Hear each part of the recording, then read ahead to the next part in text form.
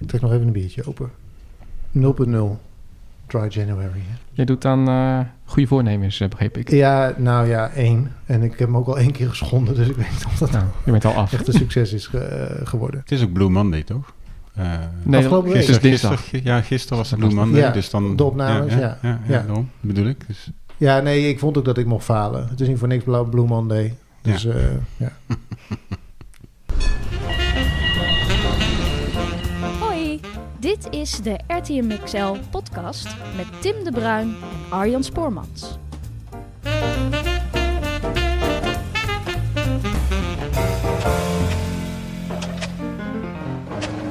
Hallo en welkom bij de RTM XL podcast. De eerste van 2024. Tim zit dus aan tafel, zoals Helene zo net zo mooi zei. Ja, ik ben er weer. Je bent enthousiast. Je hebt oud en nieuw overleefd. Heb je nog rotjes in een hondje gestopt of dat niet? Ja, raar begin. En aan tafel hebben we 2 gasten. We kondigden het onderwerp wind en al aan. Simone Tax, welkom. Dankjewel. Alsjeblieft. Je werkt bij de gemeente Rotterdam als, hoe noem je dat in jouw vakgebied? Stedenbouwkundige. Stedenbouwkundige, dankjewel.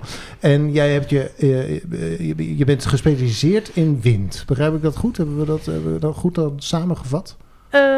Ja, ik ben in principe gewoon stedenbouwkundige, maar ik heb extra kennis over het onderwerp wind, inderdaad. Precies.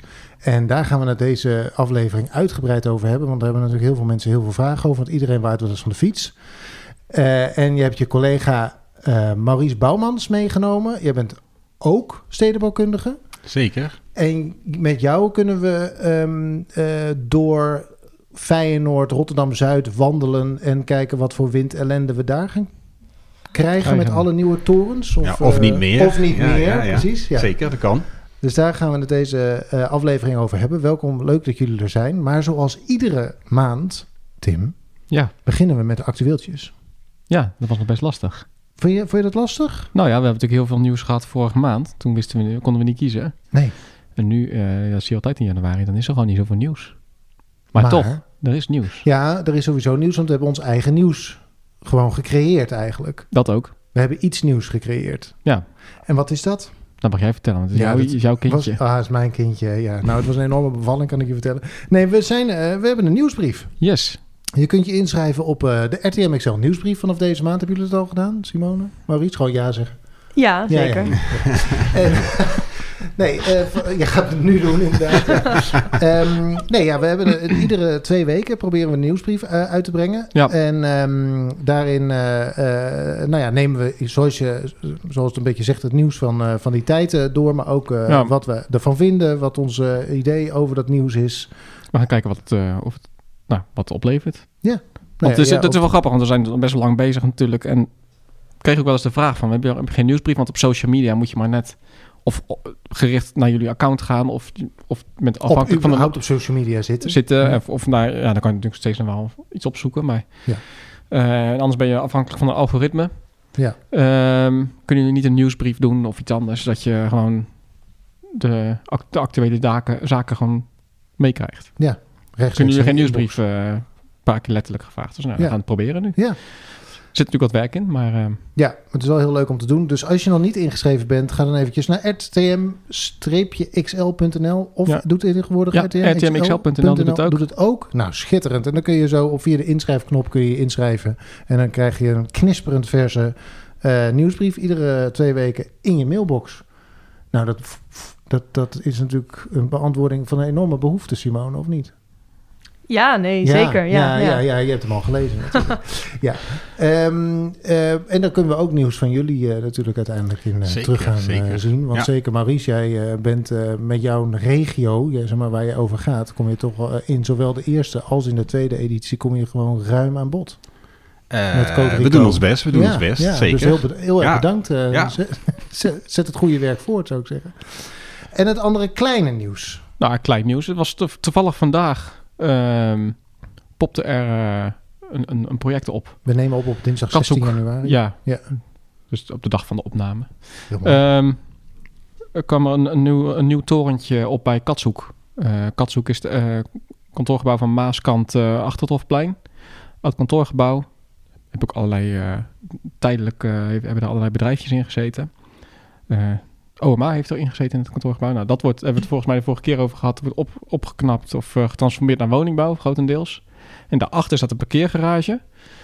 En daar komt waarschijnlijk een woontoren van 20 lagen met scholen in de onderste paar bouwlagen.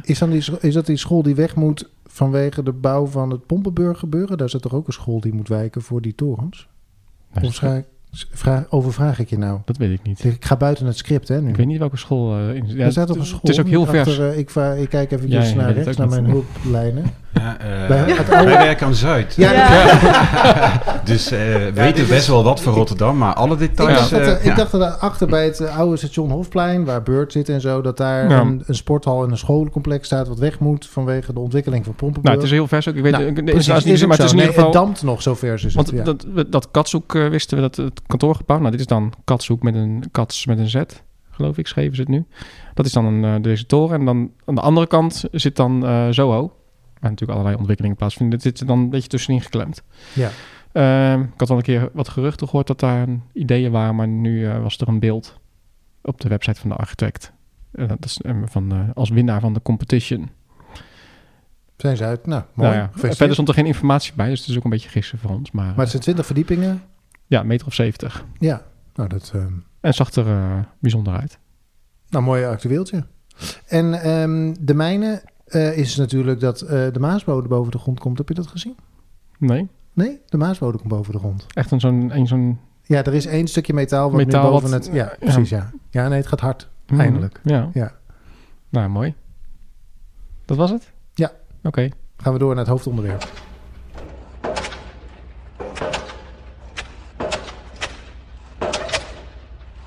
Ja, en zoals gezegd voor het hoofdonderwerp zijn aangeschoven Simone en Maurice over wind en Rotterdam-Zuid en waarom je van je fiets waait. Dus laat ik met die eerste vraag beginnen. Simone, waarom waai ik van mijn fiets als ik langs hoogbouw fiets? Of waarom waai ik als ik wandel uit mijn verschoning als ik langs hoogbouw wandel? Oh, dat is meteen een hele brede vraag. Ja, ik denk, dan kan ik even achterover gaan zitten, kan ik jou een podium geven, ja. Nou ja, goede vraag.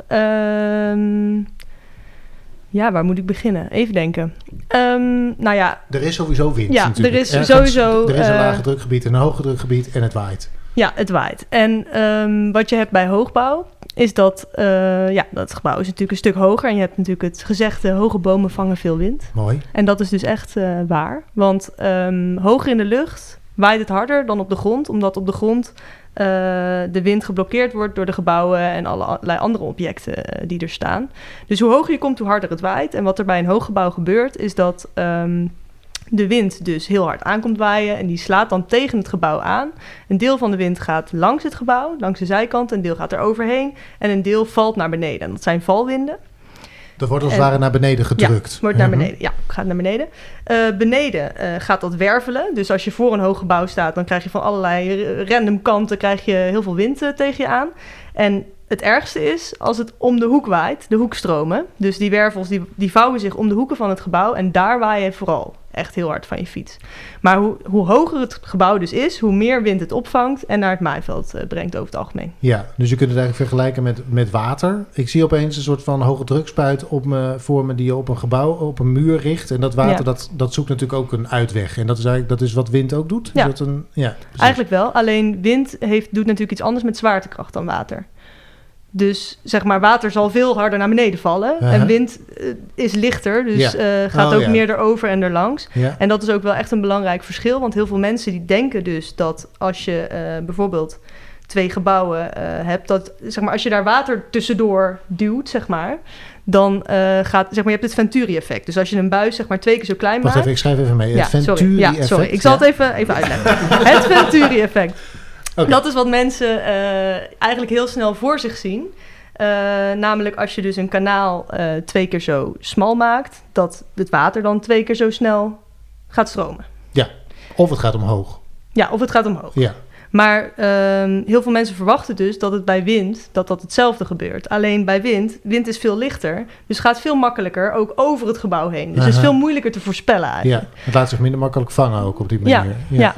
Ja, en Hoe komt het dat je hier zoveel van weet eigenlijk? Wat is jouw...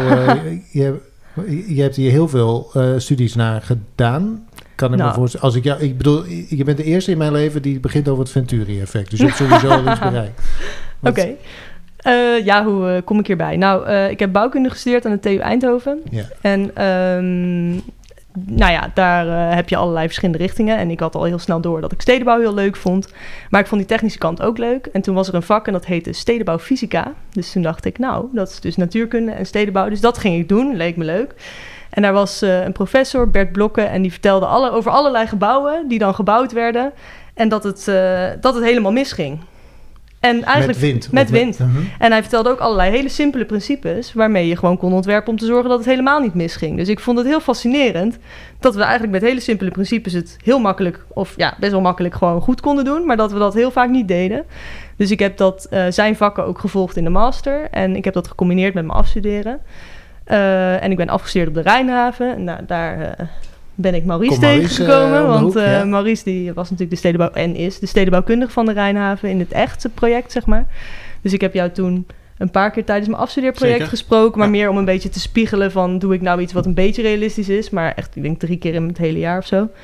En jij was bij mijn afstudeerpresentatie. Nou, toen heeft hij me een beetje van de universiteit geplukt.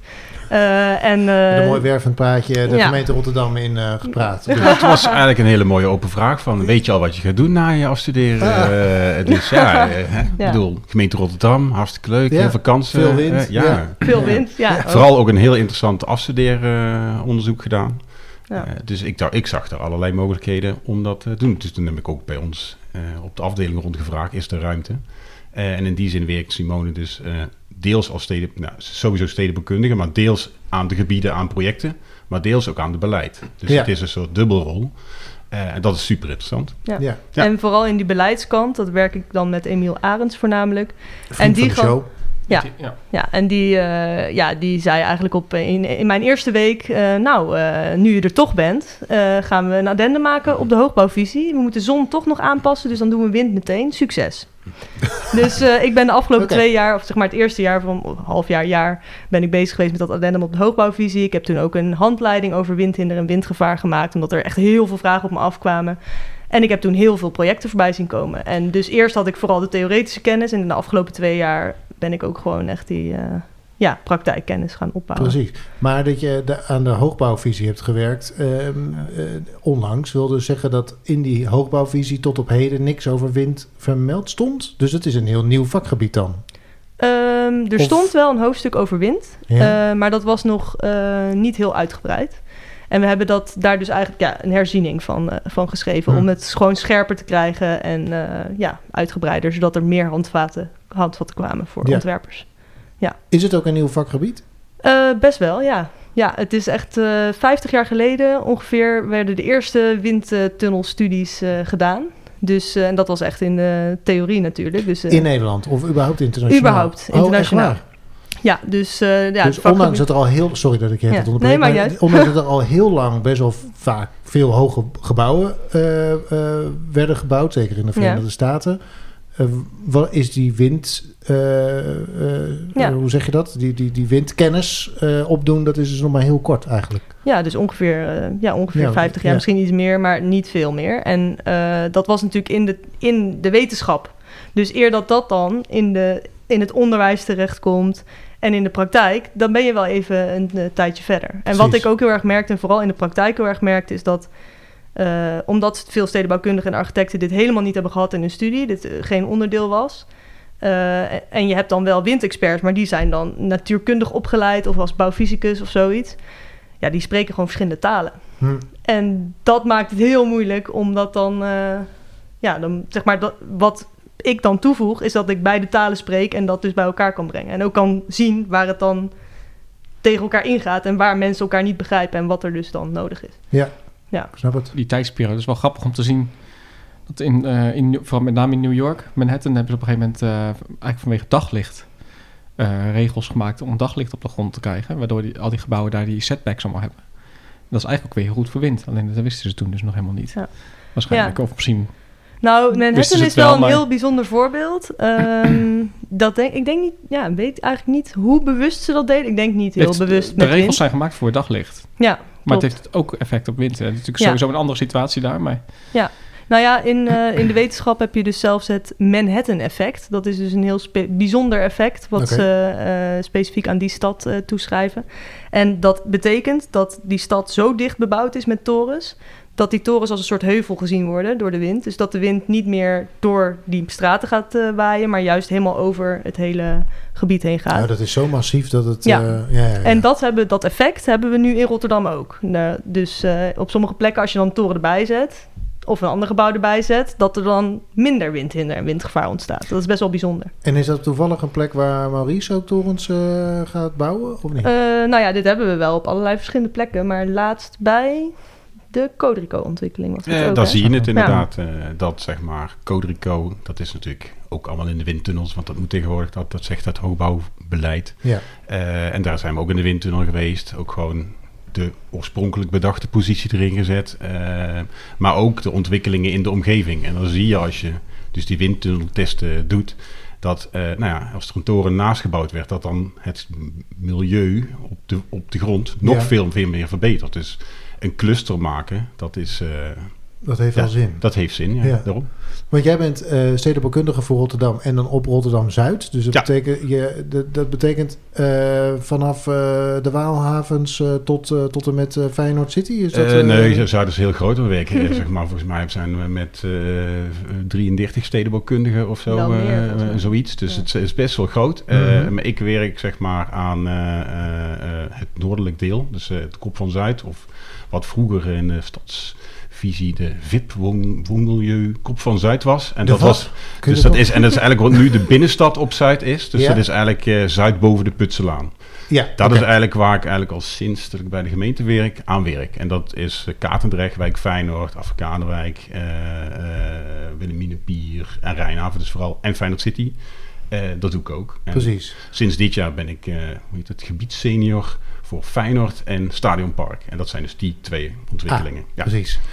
Dus dat is een gebied waar en veel met hoogbouw speelt, maar ook midden daarin ligt ook de Tweebosbuurt als natuurlijk zeker. Nog een beetje als een litteken in de stad. En te herontwikkelen bedrijventerreinen zoals de Kaai en de Douglas die er aankomen. Dus het is super interessant gebied. Ja, en Feyenoord City dus inderdaad, en waar veel te doen is. En zodoende ben je dus ook betrokken bij Codrico. En daar treedt dus onder andere dat Manhattan-effect op. Maar dan op kleinere schaal, denk ik. Als alles gebouwd wordt. Daar hopen we dan maar op met elkaar. Daar is hard aan gewerkt. Maar dat is een heel lokale Manhattan-effect, denk ik, toch? Wat voor grootte treedt dat dan op? Als je dan maar genoeg dingen bij elkaar zet, dan binnen wat voor gebied heb je dan minder last van wind? Nou ja, gebouwen kunnen elkaar dus uit de wind houden. Dus de hoofdwindrichting in Nederland is zuidwest. Dus wat je eigenlijk moet proberen te doen, is te zorgen dat je ten zuidwesten van je gebouwen een soort heuvel-effect creëert, zodat die gebouwen elkaar dus uit de wind kunnen houden. Dat is eigenlijk het hoofdprincipe. En de volumes van de gebouwen, die bepalen voor 90% wat er gaat gebeuren met wind. Dus juist de volumes van die gebouwen, kijk, je kunt met luifeltjes en zo kun je van alles doen, maar die moeten ook heel groot zijn. Het gaat echt om de hoofdvolumes eigenlijk.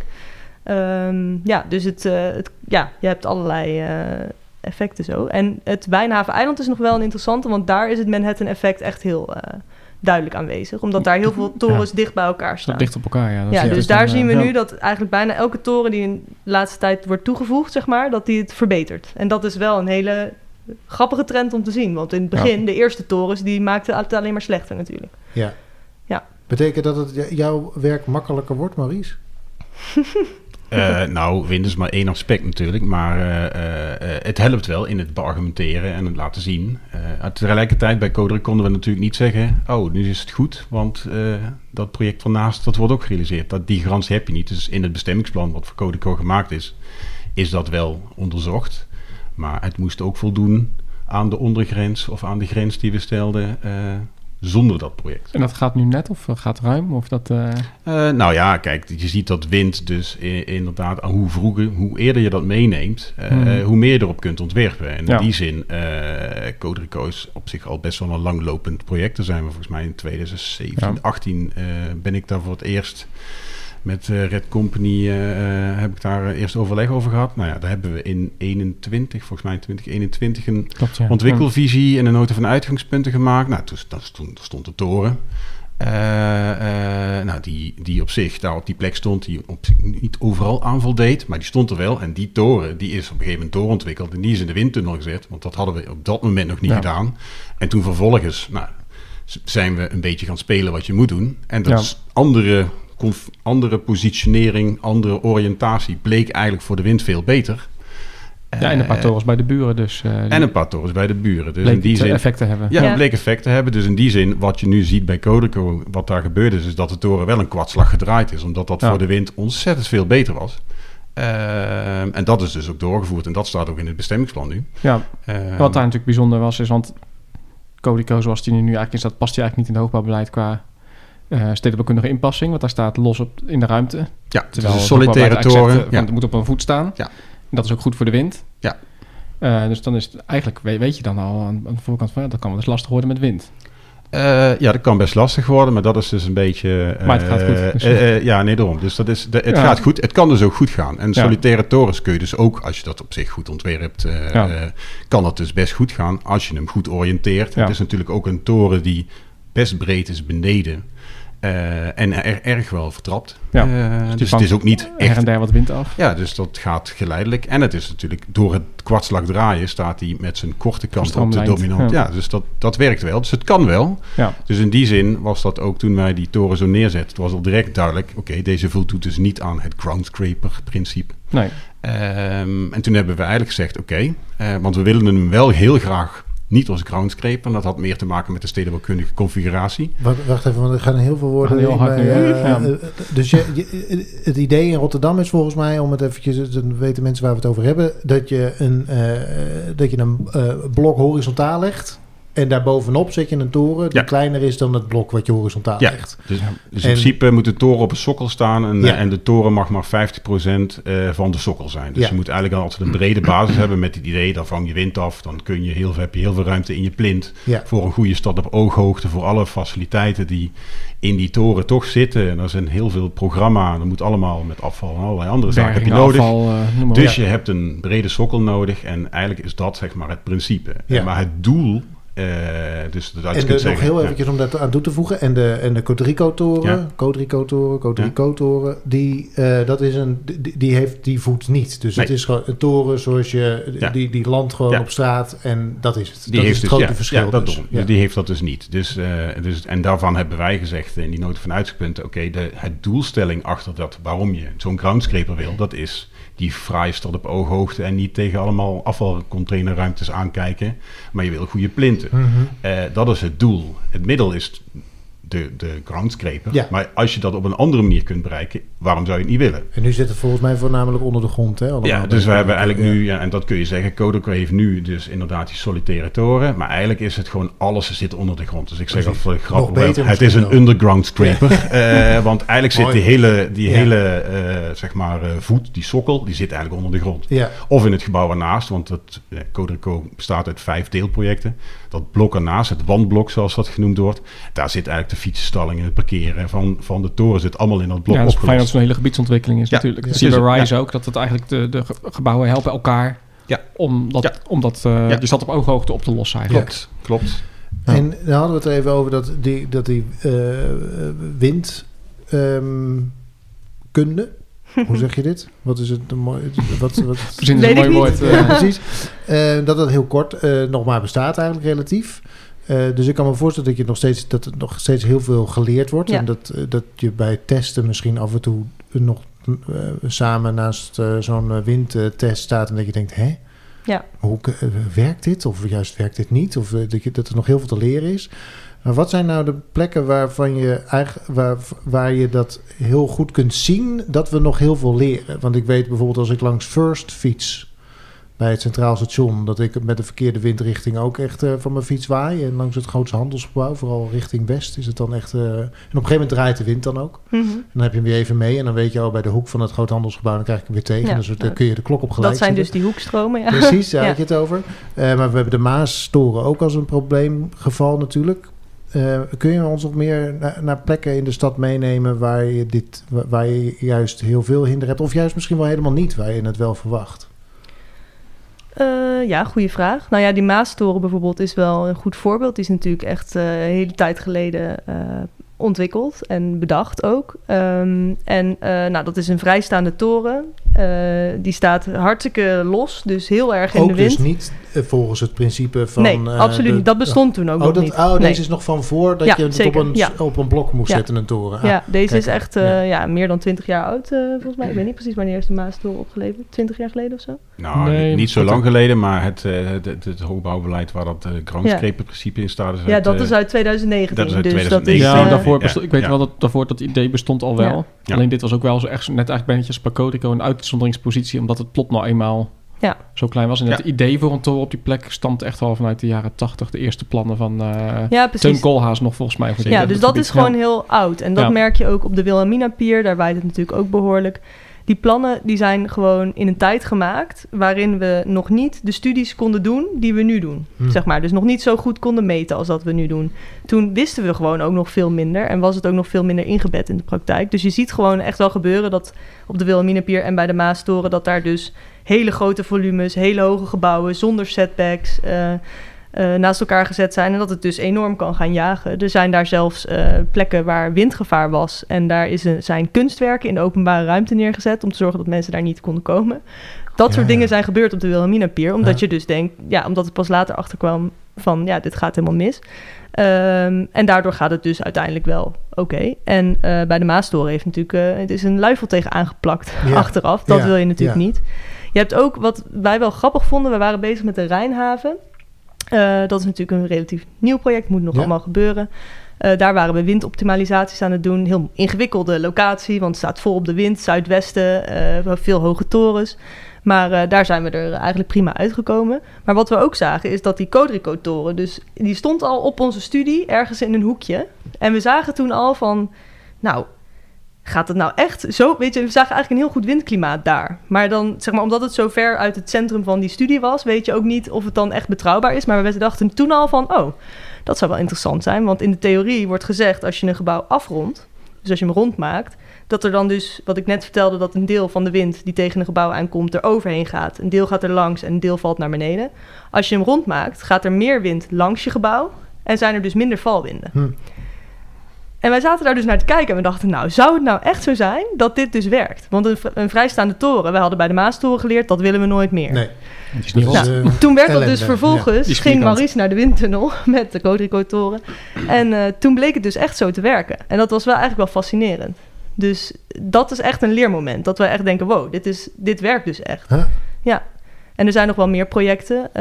Bij de Rise vond ik het interessant. Daar ben ik ook mee naar de windtunnel geweest. Dat wij de architect ook echt hebben uitgedaagd om gewoon met slimme oplossingen te komen. En het was best wel een moeilijke uitdaging, sommige optimalisaties daar. Steekt toch 286 meter de lucht. Ja, het is een behoorlijk gebouw inderdaad. Ja. En we waren dus echt bezig met van hoe kunnen we nou slim, zeg maar, optimaliseren, zodat we niet het hele gebouw om zeep helpen, maar wel het windklimaat goed krijgen. En die architect die had eigenlijk op een gegeven moment gewoon met een heel slim idee dat je niet alleen een luifel maakt, maar dat je er ook hangende schermen onder de luifel maakt. En ik zat dus met de windexpert van het bedrijf, dus echt de techneut, te kijken naar die uitkomsten. En we waren echt totaal verbaasd, want het werkte gewoon heel goed.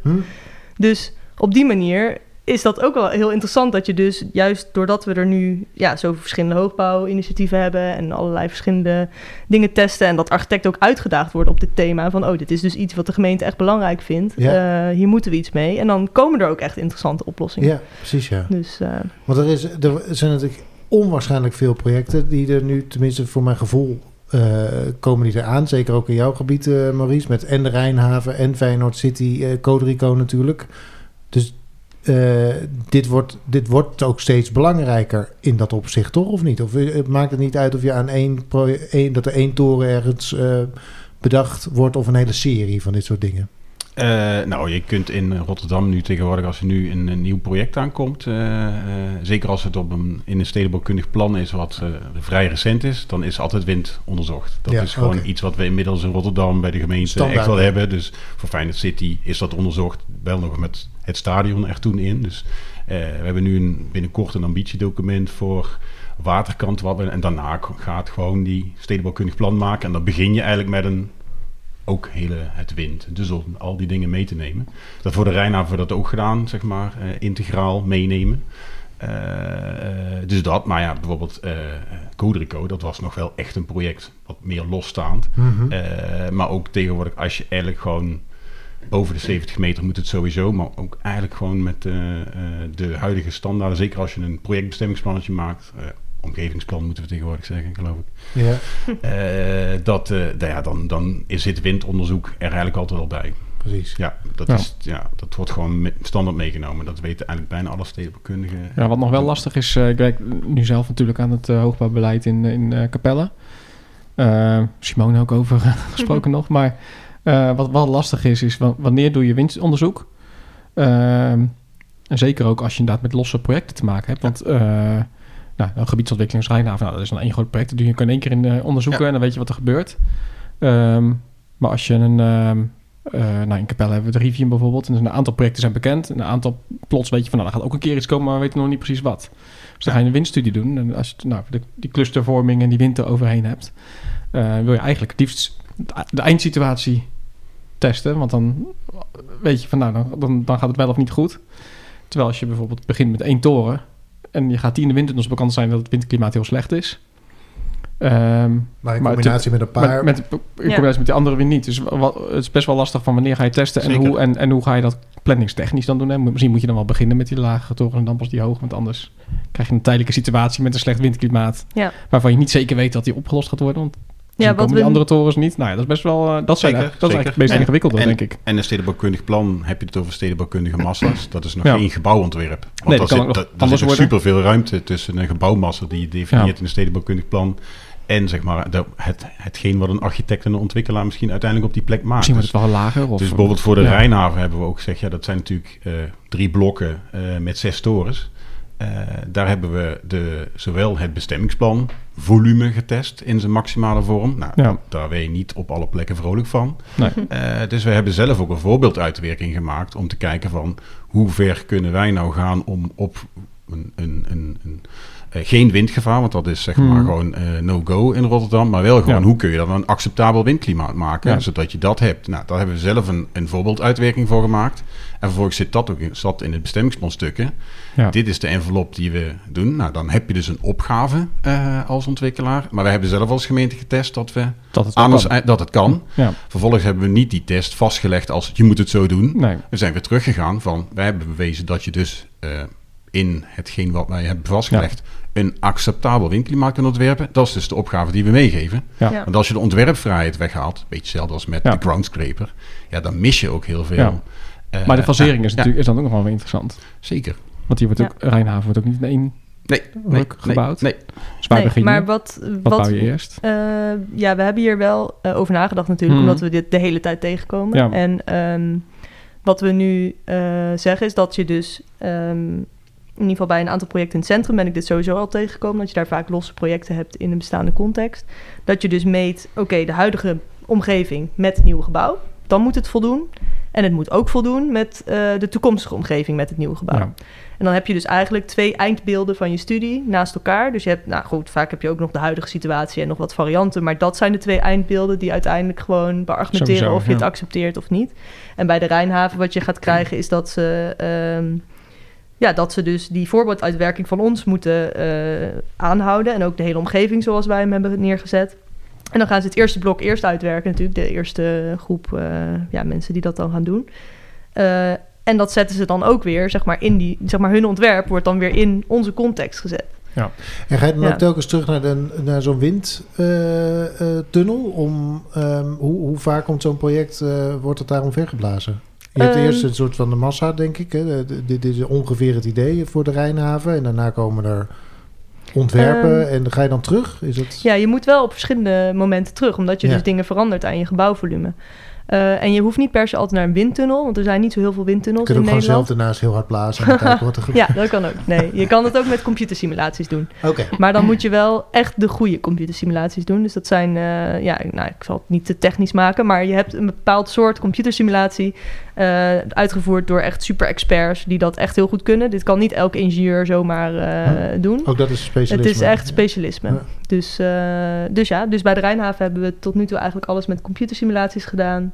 Dat duurt echt lang, hè? Begreep ik. Dat zo'n computer daar echt een paar dagen op staat te pruttelen. Of dat dan ligt eraan hoe zo groot de ingewikkeld studie is. het. Het is heel... Ja, het punt met wind is dat het is eigenlijk veel ingewikkelder dan bezonning of geluid of zo. Want dat kun je helemaal uitrekenen. Zeg maar. Dus dat is natuurlijk ook ingewikkeld. altijd hetzelfde. Maar heel exact kan je dat. Het is gewoon wiskunde. Bezonning bijvoorbeeld. Dat is gewoon... dat kun je zelfs in een SketchUp modelletje. Kun je dat gewoon zelf helemaal beredeneren wanneer er wel en geen zon is. Daar kun je ook keihard beleid voor maken. Zoals die sunspots uit de hoogbouwvisie, zeg maar. Mm-hmm. Dat is gewoon heel zwart-wit.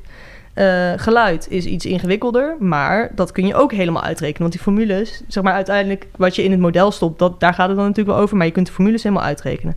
Bij wind... de formules waarmee je windberekeningen doet, die zijn wiskundig nog niet opgelost.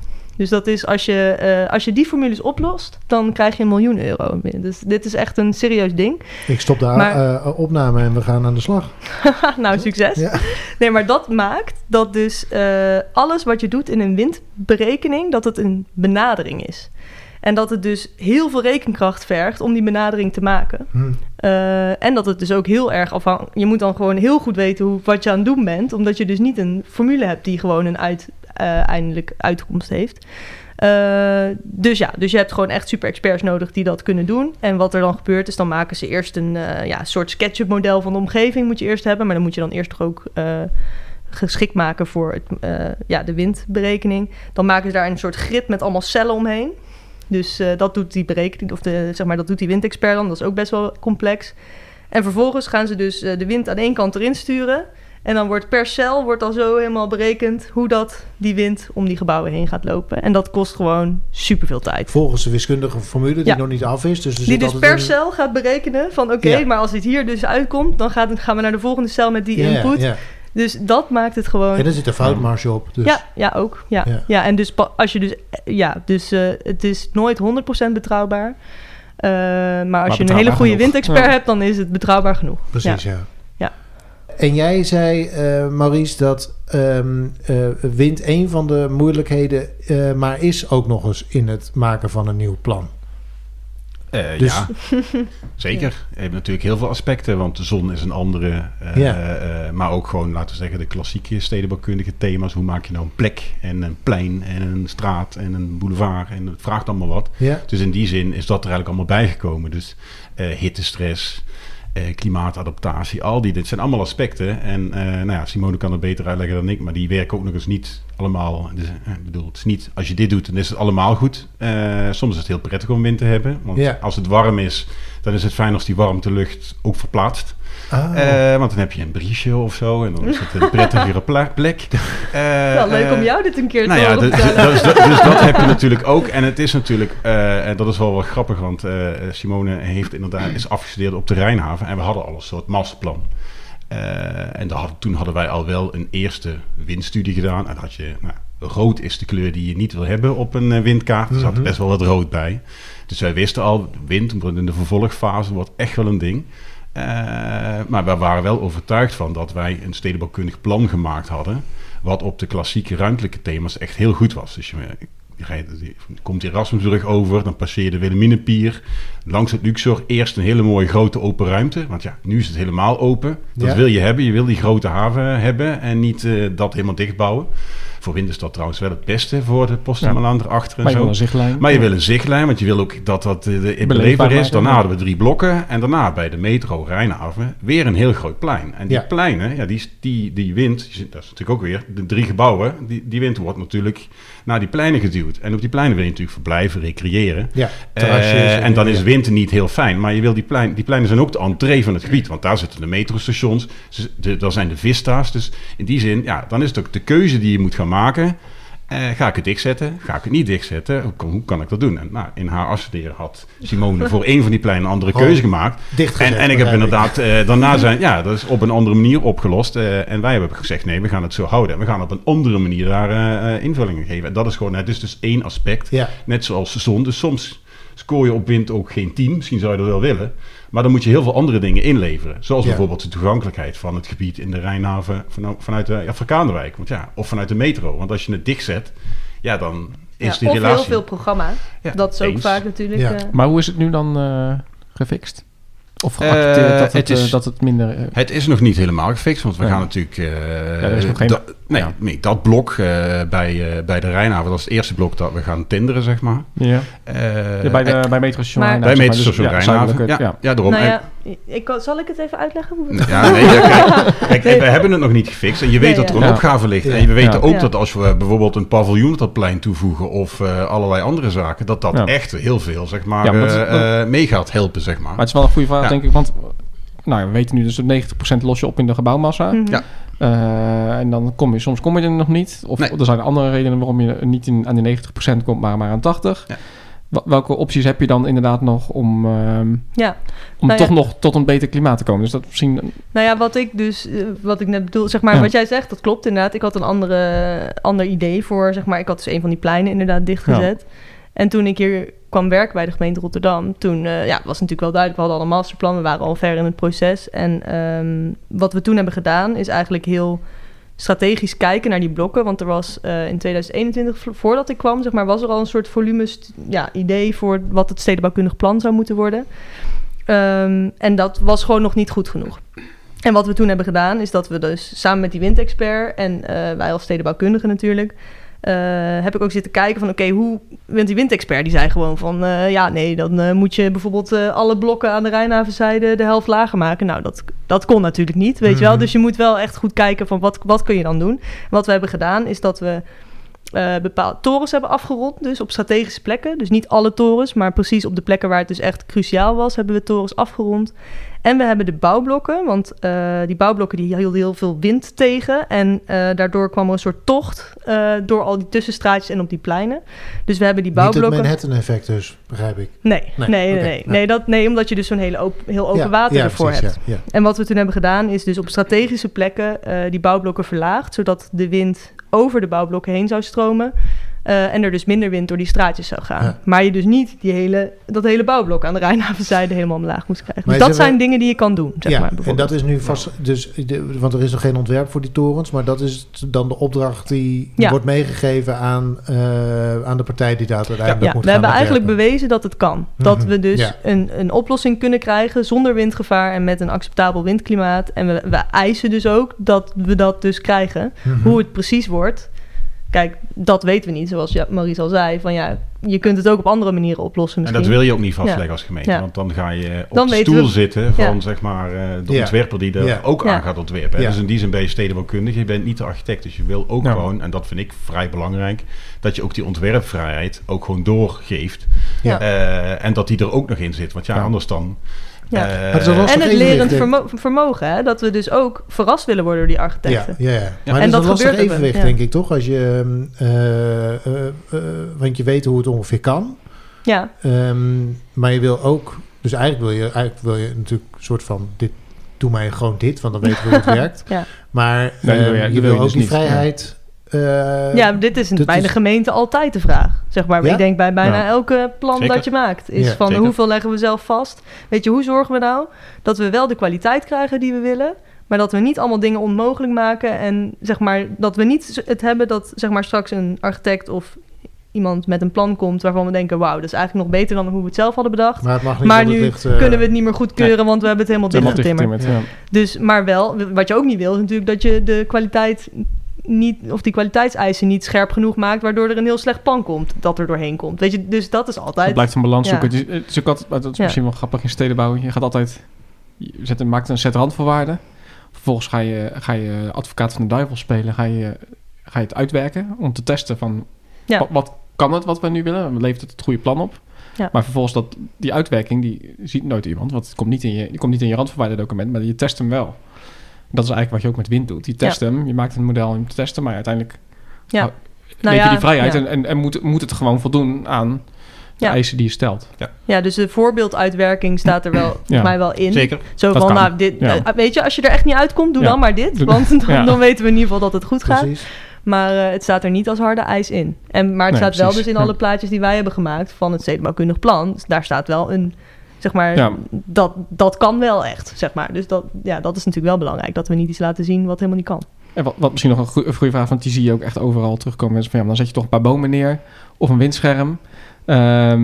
Ik weet een beetje wat je antwoord is, maar onze luisteraars niet, dus daarom stel ik de vraag maar. Want dat hoor je ook vaak. Of geeft de gevel een ribbel, dan wordt het wind afgeremd. Dat soort dingen worden wel vaak geroepen van, doen we dat toch? Ja, zoals ik al zei, de hoofdvolumes bepalen het meest van wat er gaat gebeuren. Dus het materiaalgebruik of hele kleine balkonnetjes, dingen, dat doet gewoon niet zoveel. Dus daar heb je niet zoveel aan. Een luifel van 2 meter is ook echt niet genoeg. Gaat echt om 5 tot 8 meter of zo. Weet je, het gaat echt om de grote volumes. En als je dus een leveltje verticaal ook nog bij had. Ja, maar die waren ook wel best groot hoor. Dat kan inderdaad dus wel. Maar het gaat dus echt om de grote volumes. En met bomen, dat is gewoon een ingewikkelde. Want heel vaak gaan... bomen zijn gewoon niet betrouwbaar genoeg eigenlijk. Nee. Want die kunnen doodgaan. En ze gaan ook heel vaak dood, omdat je ze in de wind zet. Weet je, wat we eigenlijk zeggen bij de gemeente... is dat we, of de gemeente Rotterdam... en veel andere gemeentes nemen dat nu ook over... is dat je met je gebouwen... moet je de ondergrens behalen. Ja. Dus moet je een voldoende halen. En je kunt bomen en vegetatie en zo toevoegen... om van die voldoende een goed of een uitmuntend te maken. Maar je moet niet een boom gebruiken om een ondergrens te halen. Want... dan is de kans dat die boom doodgaat heel groot, ook door de wind. En wat je ook hebt natuurlijk, is dat, dat zo'n boom... Nou, wat wilde ik nou zeggen? Nou ben ik het even kwijt. Die is toch niet betrouwbaar? Want een boom in Rotterdam staat er 30 jaar. En dan is die weer een andere boom. Dan wil ik zeggen dat een boom ook dood kan gaan. En dan ben je afhankelijk van die boom. Zeg maar, dat wilde ik zeggen. Ja. En je gaf een hele opsomming van allerlei dingen die als stedenbouwkundige waar je nu ook rekening mee moet houden.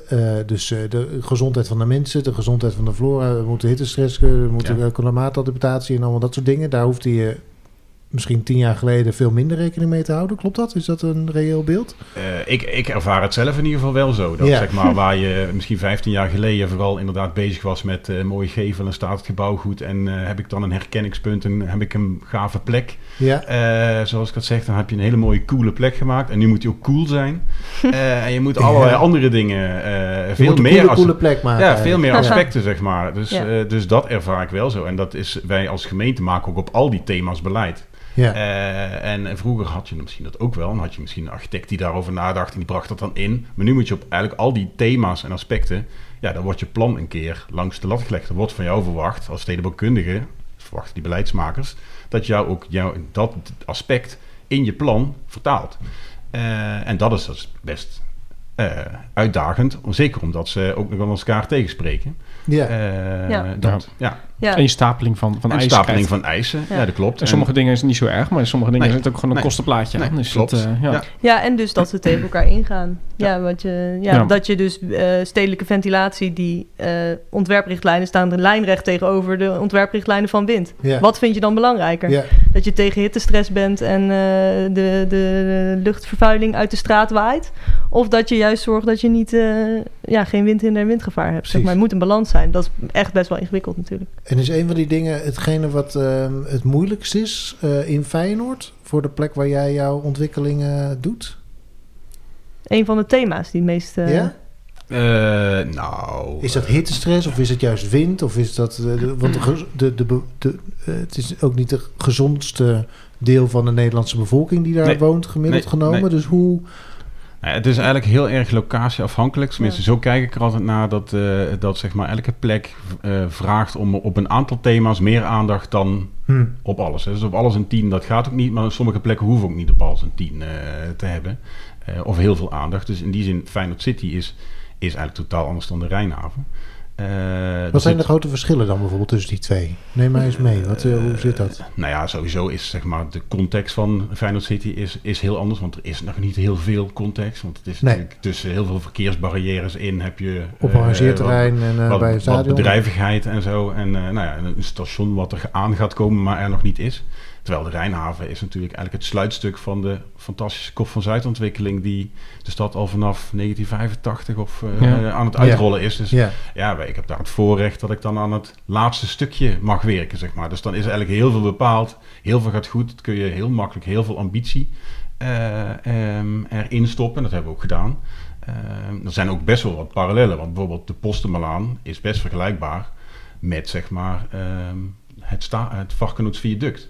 Terwijl ook Waterkant, zoals het project dat heet, heeft natuurlijk, dat zit aan de rivier. Dat is de plek waar eerder het stadion was. Waar eerder het stadion was. En daar heb je natuurlijk ook gewoon de rivier als kwaliteit. En daar zit, zeg maar, wil je natuurlijk ook aan recreëren en wil ook aan de stad teruggeven. En die heeft ook aan de andere zijde een verkeerspas. En dat heeft de Rijnhaven ook. Alleen ze liggen precies andersom. Ja. Dus waarbij de Rijnhaven eigenlijk de winter volop zit, waar ook het park zit bij zeg maar bij Feyenoord City heb je eerst de hoge rug van bebouwing en zit, zeg maar, die schermt eigenlijk al, zeg maar, de rivier af en dan zit het op een hele andere manier. Dus daar moet je dus juist weer letten op de bezonning, omdat als je de hoogte aan die kant, dan moet je de zon op je waterkant. De zon op de waterkant. Dus daarom zie je ook daar een soort golf in de hoogte, omdat er heel erg is op gekeken op welke momenten van de dag wil je nou zon op het park hebben, op het getijdenpark dat we daar gaan aanleggen, zodat je die kwaliteit optimaal kunt maken. En dat was bij de Rijnhaven veel minder een issue, want het park lag gewoon, en de bebouwing lag gewoon ideaal, zeg maar. Dus er was zon helemaal niet een aspect wat we heel erg hoefden mee te nemen, vooral naar de omgeving toe, want we zetten wel wat in de schaduw, dus daar hebben we ook best wel naar gekeken. En ook daarin zie je ook weer een ontwikkeling. Dat we hebben een afwegingskader bezonning, waar we voorheen eigenlijk niet zo heel veel rekening hielden met, laten we zeggen, de impact. Nu berekenen we eigenlijk bijna berekenen we uit hoeveel woningen nou last gaan hebben van een bepaalde zonvermindering. Nou, dat deden we 15 jaar geleden ook niet. En je ziet wel dat beleid echt zich ontwikkelt. En bij elke ontwikkeling is dus... soms staat het op een bepaalde manier de massa zo. En als je hem net even wat verplaatst, hoef je op dat aspect misschien heb je veel minder uit te leggen.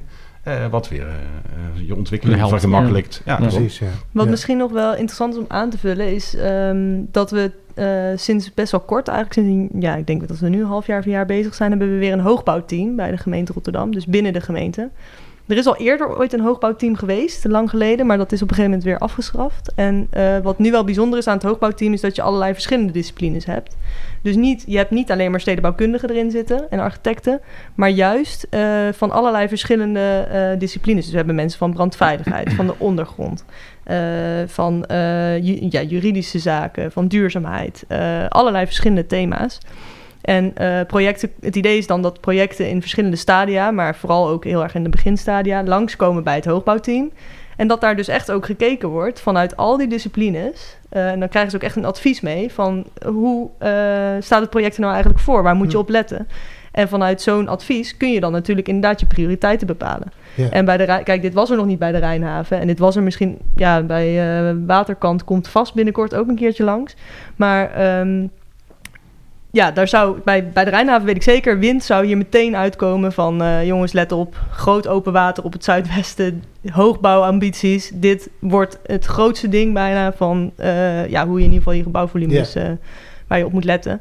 Terwijl bij Waterkant inderdaad komt er dan uit, bezonning. Dat is dan ook weer... Ja, andere aspecten. Maar daar zijn we veel minder ver. Dus daar zijn we ook nog heel erg in dat traject. Ja. Dus, En wat je ook wel ziet, zeg maar, dat is bij de projecten, ze zijn tegenwoordig ook zo groot. Hè? Dus bijvoorbeeld, wat was het? De Saks, dat zijn 950 woningen. Zo'n Rijnhavenblok, dat is ook 3000 woningen. Dus in principe... Het zegt 1000 per blok. 1000 woningen, is dat nog een gebouw of is dat een buurt? En dat zie je natuurlijk ook. Daar doet de hoogbouwvisie ook een aanzet toe. Ja, dat zijn allemaal dingen. Dan stedenbouw. Wat is het verschil voor mij als leek? Het verschil tussen een gebouw of een buurt? Wat jij bedoelt, denk ik, is dat je dus als je een echt groot gebouw maakt of een echt groot blok, dan krijg je ook dat binnen dat gebouw dat je ook stedenbouwkundige vragen krijgt. En dat je dus eigenlijk ontmoeting, samenwonen, community, sociale veiligheid, heel belangrijk thema ook. Dus daar is inderdaad in de Rijnhaven was dat ook een van de belangrijkste. En normaal houden wij daarop, dus de stedenbouw doet zeg maar bepaalt de gebouwmassa, maar de architect ontwerpt het gebouw. En normaal vormen vele gebouwen een buurt. Maar als je 1000 woningen in 1 gebouw stopt, dan moet je daar misschien als stad ook over nadenken. En wat is dat dan? Dus dat is iets wat we ook nog niet uitgevonden hebben. Meerdere steden worstelen daar ook mee. Je ziet gewoon zeggen in de coderecortoren zitten 774 woningen. Ja, en dat is een beetje de vraag van je gaat 220 meter omhoog in je lift. En als dat het enige is wat je hebt, bedoel, hoe doe je dat? Hè? Dus in die zin zie je dat jouw Maasbode, jouw favoriete project, doet het op een andere manier. Vertel maar alles over. Is op een andere manier. En ook dat is nu, we raken het aan in het beleid, maar we zien, dat is iets waardoor het voortdurend weer ontwikkelt. Wat doe je nou eigenlijk? Dus dat is nog een aspect waarvan je denkt, dat hadden we nog niet heel erg op de radar. Dat is in die hoogbouwvisie in 2019 aangeraakt. Nu zie je Emiel al uitgebreid over gesproken. Ja, daarom. Maar je ziet nu wel dat we dan... we hebben een ambitie geformuleerd. Je moet naar ontmoeting kijken. Maar wat dat precies is... dat is we vinden nu dat ze het... Niet een paar mooie voorbeelden, maar er zijn ook nieuwe ideeën weer van onze architecten nodig. Zeker. En dan moet je weer gaan uitzoeken van het is dus geen automatisch gegeven dat als wij opschrijven, je moet iets met ontmoeting doen, dat het gebeurt. Want het kost ook geld, want dat is ruimte. En wie gaat dat dan zijn? En dan moet een VVE en wil die VVE... Ik bedoel, al dat soort dingen. Als je zegt het moet een ander programma zijn, dan krijg je een extra lift. Zie je dus allemaal vertoren met dat... was ook een mooi nieuwtje geweest, toch? Dat Magnify... Magni City. We krijgen een restaurant op de zomer. Ja, daarom. Bedankt dat je nog even de invloed. Ja, en dat zijn natuurlijk wel, zeg maar... dan ga je weer kijken, moeten we daar beleid op maken? Of kan het met een inspiratiecasus? Hoe gaat dat? Dus het blijft zich voortdurend ontwikkelen. Klopt. Ja. En dat is ook, want die hoogbouwvisie uit 2019... daar hebben jullie Emiel inderdaad al over gesproken. Dat is eigenlijk best wel een goed kader, want er zitten allemaal thema's al in. Bijvoorbeeld wind zat er ook al in, maar was nog niet heel erg uitgewerkt. Dus hebben we dat addendum gemaakt 3 jaar later. Ik kan me voorstellen dat zoiets als ontmoeting of dat soort zaken, dat ook gewoon straks weer opgehangen wordt aan die hoogbouwvisie en dat die daarmee ook verrijkt wordt. Ja, dus bijvoorbeeld voor de Rijnhaven zijn we dus nu aan zo'n document aan het werken. Wat is de sociale kwaliteit die wij daarin mee willen geven? Dat wordt geen beleidsdocument, maar veel meer inspiratie die wij kunnen meegeven in die tender. De gemeente Rotterdam ziet het zo dat dit ook onderdeel is van de uitvraag die wij doen. Dus hoe ze dat precies moeten doen, dat gaan we niet. Maar we gaan wel een aantal thema's benoemen. En inspireren ook. In de Rijnhaven hebben we dat gezegd, de stad, buurt, straat. Dus die 3 niveaus, als ik straks naar huis ga, dan fiets ik door de stad. Dan kom ik op een gegeven moment in mijn eigen buurt en dan heb ik mijn straat. En dan, dus het wordt steeds bekender en het wordt steeds minder druk of noem maar op. En het wordt ook steeds...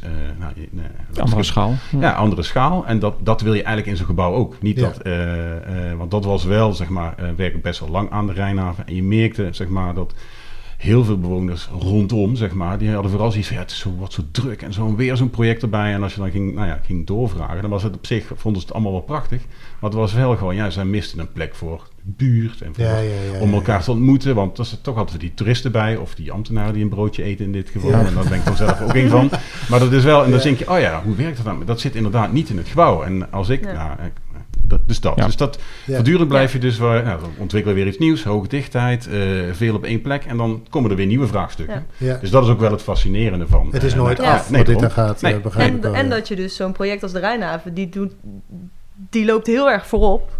En dus ik werk dan met jou aan de Rijnhaven. Ik werk tegelijkertijd met Emiel aan het hoogbouwbeleid. En we zien dan ook wel dat we dat dan weer oppikken. Dat we denken, bij de Rijnhaven zijn, dat is wel interessant. Je leert ook van de projecten. Je leert daar juist wat van. En dan zitten wij er nu alweer over na te denken... kunnen we daar niet iets mee in uiteindelijk hoogbouwbeleid? Of inderdaad, want nu is het nog vooral ook een inspiratiekader. Misschien moet dat het wel blijven. Maar zeg maar, je leert steeds meer, zeg maar, op die manier. Ja, ook als bruggetje straks naar de tip voor Chantal... nu we toch jullie aan tafel hebben. Ik heb een keer zitten kijken. Feyenoord is ook wel echt een gebied waar echt heel veel gebeurt. Er wonen volgens mij nu net iets meer dan 70.000 mensen... als je naar het CBS-gebied kijkt. Als je kijkt wat er Rijnhaven, maar ook op Katendrecht... in Feyenoord zelf, Ante Douglas, de Kaai... wat er nu allemaal al gebouwd wordt langs de Laan op Zuid... gaat dat zomaar naar 100.000 inwoners. Dat is echt een gigantische... aanwas in 10, 15 jaar wat er in het gebied bij komt. Dat is echt gigantisch. Ik ben wel benieuwd hoe jullie dat zien. Van, ja, het is best wel spectaculair, zeg maar. En het is eigenlijk allemaal losse projecten. Maar wat gaat dat doen voor dat gebied? Zo. Uitzoomend. Uitzoomend. Ja, het wordt natuurlijk ook dan in dat geval ook echt binnenstad. En dat ga je ook echt gaan merken, denk ik. En dat merk je nu al in de gesprekken met. We hadden gisteren bestemmingsplanavond voor Coderco. Dan merk ik echt de mensen denken, oké, maar dat wordt echt binnenstad. En dat ga je merken. We merken ook dat we veel meer de projecten in elkaars context moeten gaan zien. Want ja, ik bedoel, het zijn inderdaad, als je het hebt over Feyenoord en Stadion Park, dan zijn het bijna 20.000 woningen erbij. Ja. Dat zijn ook mensen die mobiliteit, die zich bewegen. En dan moet je misschien toch een keer gaan kijken. Als je al die projecten tegelijkertijd gaat doen, kan dat hele verkeerssysteem dat nog aan en allerlei andere zaken. Dat wordt vaak wel op gebiedsniveau moet er openbaar vervoer gedaan. Daarom. En wat je ook ziet is scholen, al die hele maatschappelijke opgaven. Daar hebben we natuurlijk een referentie. Daarom. Dus daar hebben we wel een referentienorm voor. Geven we mee in de projecten. Precies, Maar op een gegeven moment ga je weer de vraag krijgen van, oké, moet je weer even uitzoomen en laten we zeggen, naar het geheel gaan kijken. Precies, eens. Ja. Hoe kijken wij over 30 jaar naar deze tijd? Want je zegt over het windtype bijvoorbeeld bestaat 50 jaar, maar er zijn allerlei andere topics nog bijgekomen. Hoe kijken we daarnaar? Hoe kijken we daarnaar over een jaar of 30, denken jullie? Dat is wel een hele goede vraag. Ja, leuk. Ik dacht gewoon een lichte vraag als afsluiter. Ja, daarom is erg licht. 30 jaar. Ja, je hoopt wel, want nu komen er gewoon heel veel van die transities op ons af. En dat merken we gewoon heel erg. En wat jij zegt, het is 15 jaar geleden was het heel anders. 30 jaar geleden is nog 2 keer zo ver vooruit, zeg maar. Dus ik merk wel dat we nu heel erg bezig zijn, ook binnen de gemeente, om te kijken hoe kunnen we nou dat enorme geweld aan allemaal nieuwe informatie en nieuwe thema's en dingen die we mee moeten nemen. Ook die CO2-tax heb je ook weer, die komt er ook op ons af. Allerlei transities.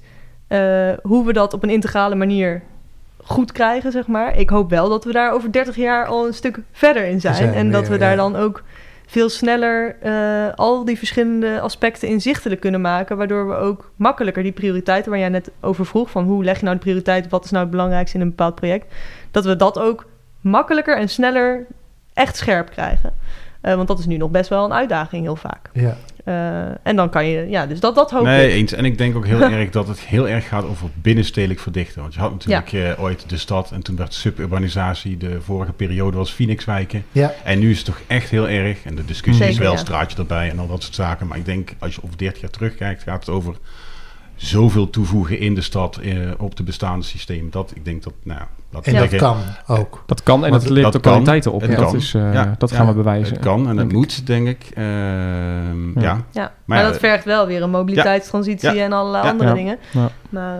Maar, het kan ook zo zijn dat je zegt, we krijgen een nieuw kabinet en die ging rechtsaf in plaats van linksaf. Of links-rechts, nu politiek, hè, maar dat. Dus dat is gewoon dat je zegt, oké, we gingen het dus niet doen. Hè, dus we gaan toch dat doen. Maar in die zin denk ik dat je heel erg het hebt over in steden en binnenstedelijk en daar de verdichting doen en dat op een zo'n duurzame, efficiënt mogelijke manier. En dan misschien is het ook te terugkijken op de tijd dat de auto toch inderdaad ietsje minder dominant werd. Dat we over 30 jaar allemaal geen eigen auto meer hebben. Ja. Of bijna allemaal. Ja, geen idee. Ja, en dat dan toen gezegd werd, 30 jaar terug is dat begonnen door dat enorme binnenstedelijke bouwen met dat het op een andere manier moet, omdat anders krijg je al die programma's niet op die manier. En natuurlijk omdat het besproken werd in de RTL XL podcast. Dat was sowieso uiteindelijk de echte aanswinger. Die hadden we natuurlijk eigenlijk moeten zeggen. Door alles een goede tips voor Chantal. Precies. Daar komen we zo op. Ik wil jullie in ieder geval onwaarschijnlijk bedanken dat jullie hier aanwezig waren. En we komen graag nog een keer sowieso op alle projecten op Rotterdam-Zuid natuurlijk terug. Want dat in Feyenoord, want dat gaat de komende 30 jaar net zo lang als dat deze podcast nog doorgaat natuurlijk. Als je die planning soms ziet, dan denk je van, dan ben ik al bijna 60 als het er staat. Maar er zijn ook heel veel mensen die dan denken, dan ben ik al lang dood. Dus ik denk dat jij er wel valt het nog mee, hè? afkomt. Dank jullie wel in ieder geval voor jullie aanwezigheid. Tim, de tip van Chantal. Ja. Daar doe ik natuurlijk altijd een live jingle. Altijd. Al 1 keer een live jingle voor. Dus dan komt die. De tip voor Chantal. Ja, dat is op dit moment is de woonvisie ligt in de gemeenteraad volgens mij.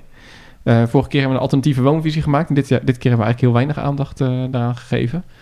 Maar wat me wel weer opviel, ik ben er toch even ingedoken onder de kerstboom. En dat is eigenlijk een kritiekpunt wat we elke keer al geven, is die woonvisies, dat is eigenlijk overal hoor, niet alleen in Rotterdam, worden gebaseerd op bevolkingsprognoses. En als je nog kijkt, waar zijn die bevolkingsprognoses op gebaseerd? Nou, puur naar de algemene bevolkingsontwikkeling en de plannen van een stad. Dus eigenlijk loop je een beetje achter je eigen staart aan. Met zo'n bevolkingsprognose. En wat we de afgelopen 20 jaar, zolang als ik het volg, 25 jaar ziet, is dat de bevolkingsprognose nooit klopt.